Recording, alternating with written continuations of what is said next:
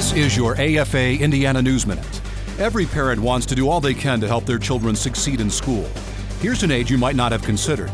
The Marriage and Religion Research Institute found that those who have the best chance of success in schools are also those who come from intact families and attend church weekly or more.